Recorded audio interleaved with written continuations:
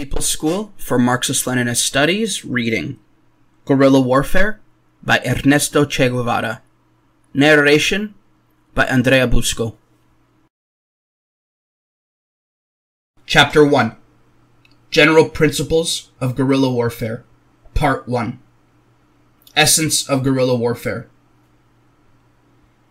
The armed victory of the Cuban people over the Batista dictatorship was not only the triumph of heroism, as reported by the newspapers of the world, it also forced a change in the old dogmas concerning the conduct of the popular masses of Latin America.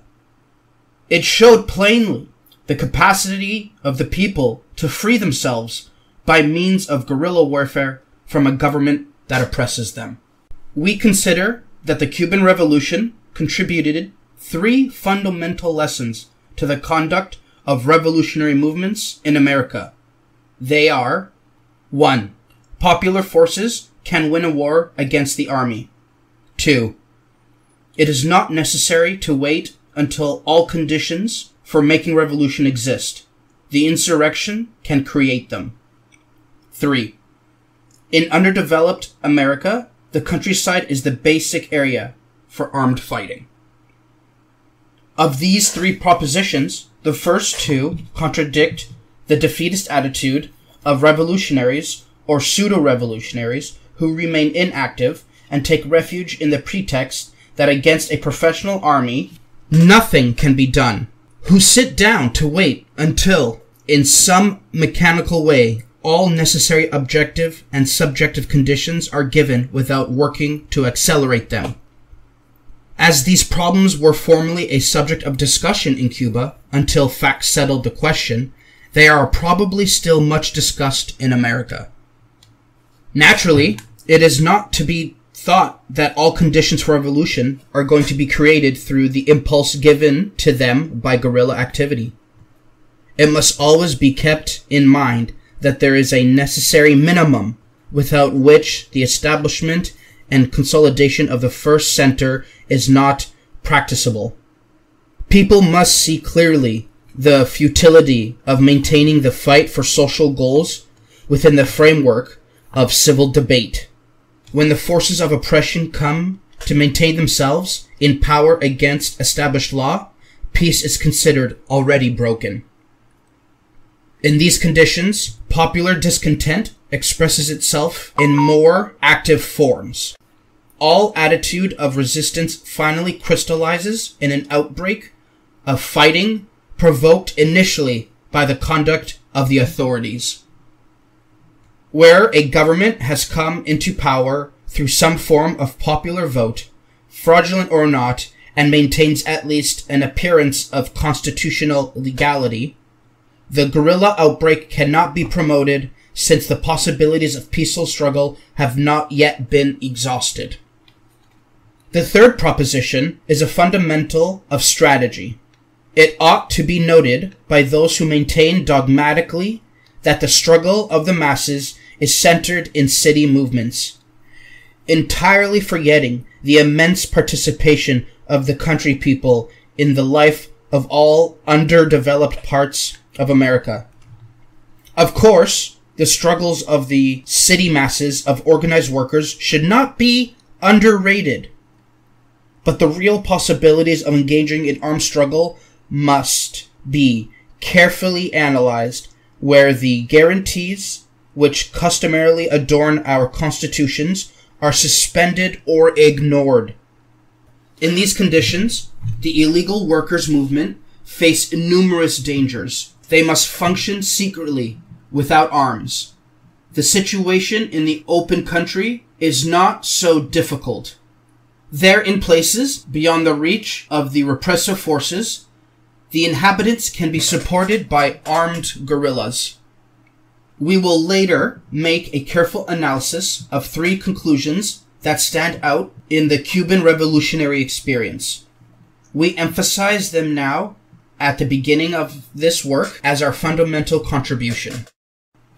Guerrilla warfare, the basis of the struggle of a people to redeem itself, has diverse characteristics.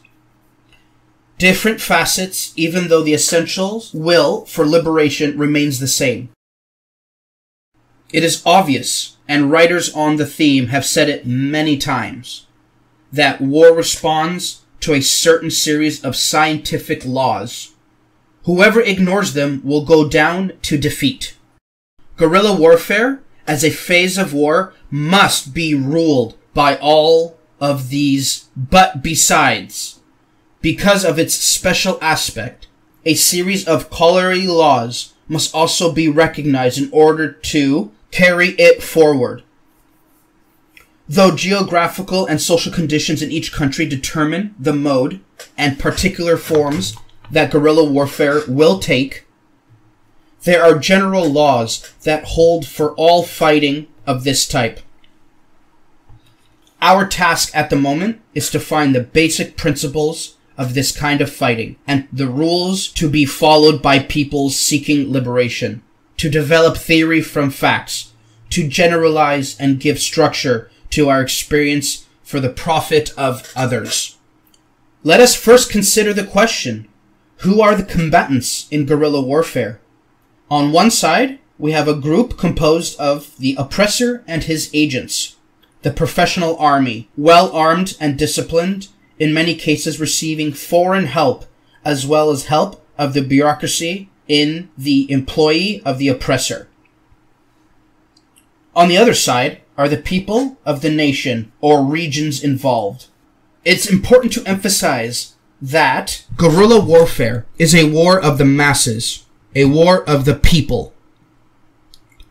The guerrilla band is an armed nucleus, the fighting vanguard of the people.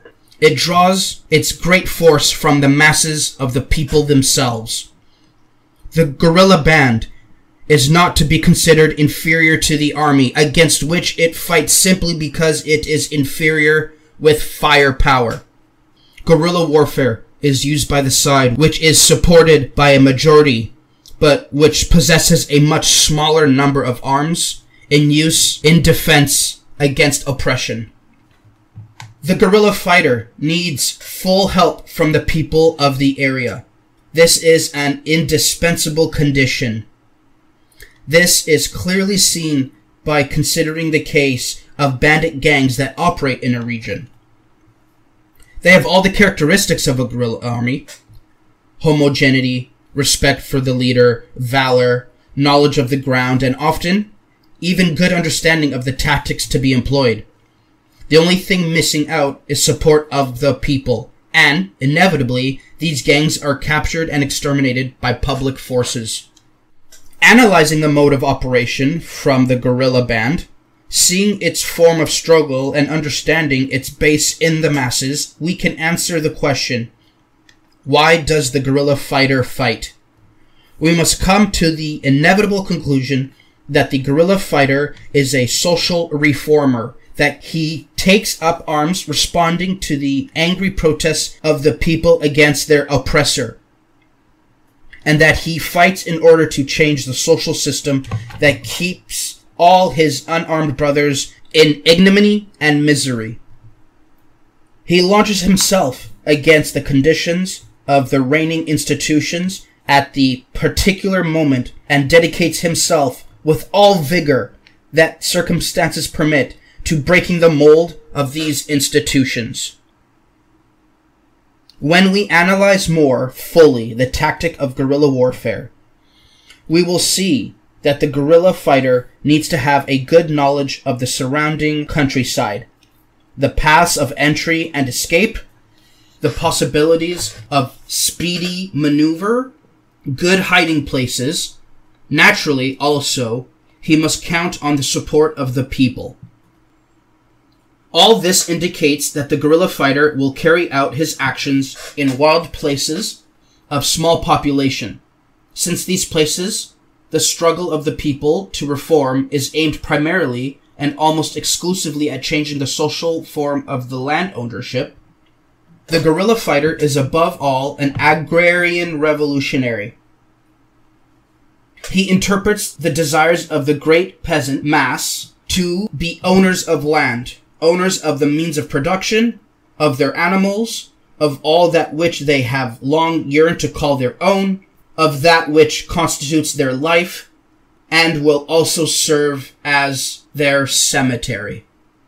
It should be noted that in current interpretations there are two different types of guerrilla warfare, one of which, a struggle complementing great regular armies, such was as the case of the Ukrainian fighters in the Soviet Union, does not enter into any analysis. We are interested in the other type, the case of an armed group engaged in struggle against the power, whether colonial or not, which established itself as the only base which built itself up in rural areas. In all such cases, whatever the ideological aim that may inspire the fight, the economic aim is determined by the aspiration towards ownership of land. The China of Mao begins as an outbreak of worker groups in the South, which is defeated and almost annihilated. It succeeds in establishing itself and begins its advance only when, after the long march from Yunnan, it takes up its base in rural territories and makes agrarian reforms its fundamental goal. The struggle of Ho Chi Minh is based on the rice-growing peasants who are opposed by the French colonial yoke. With this force, it is going forward to defeat the colonialists. In both cases, there is a framework of patriotic war against the Japanese invaders, but the economic basis of a fight for the land has not disappeared. In the case of Algeria, the grand idea of Arab nationalism has its economic counterpart in the fact that nearly all of the arable land of Algeria is utilized by millions of French settlers. In some countries, such as Puerto Rico, where the special conditions of the island have not permitted a guerrilla outbreak, the national spirit, deeply wounded by the discrimination that is daily practice, has as its basis as a aspiration of the peasants, even though many of them are already proletariat, to recover the land that the Yankee invaders seized from them. This same central idea, though in different forms, inspired the small farmers, peasants, and slaves of the eastern estates of Cuba to close ranks and defend together the right to possess land during the 30 Years' War of Liberation. Footnote 2. Taking account of the possibilities of development of guerrilla warfare, which is transformed with the increase in operating potential of the guerrilla band into war of positions, this type of warfare, despite its special character, is to be considered as an embryo, a prelude of the other. The possibilities of growth of the guerrilla band and of changes in the mode of fight until conventional warfare is reached are as great as the possibilities of defeating the enemy in each of the different battles, combats, or skirmishes that take place. Therefore, the fundamental principle is that no battle, combat, or skirmish is to be fought unless it will be won. There is a malevolent definition that says the guerrilla fighter is the Jesuit of warfare. By this is indicated a quality of secretiveness, of treachery, of surprise that is obviously an essential element of guerrilla warfare. It is a special kind of Jesuism, naturally prompted by circumstances which necessitate acting at a certain moment in ways different from the romantic and supporting conceptions with which we are taught to believe war is fought. War is always a struggle in which each contender tries to annihilate the other. Besides using force, they will have to recourse to all possible tricks and stratagems in order to achieve the goal. Military strategy and tactics are a representation by analysis of the objectives of the group and of the means of achieving these objectives. These means contemplate taking advantage of all the weak points of the enemy. The fighting action of each individual platoon in a large army in a war of positions will present the same characteristics as those of the guerrilla band. It uses secretiveness, treachery, and surprise, and when these are not present, it is because vigilance on the other side prevents surprise. But since the guerrilla band is a division unto itself, and since there are large zones of territory not controlled by the enemy, it is always possible to carry out guerrilla attacks in such ways as to assure surprise, and it is the duty of the guerrilla fighter to do so. Hit and run, some call this scornfully, and this is accurate.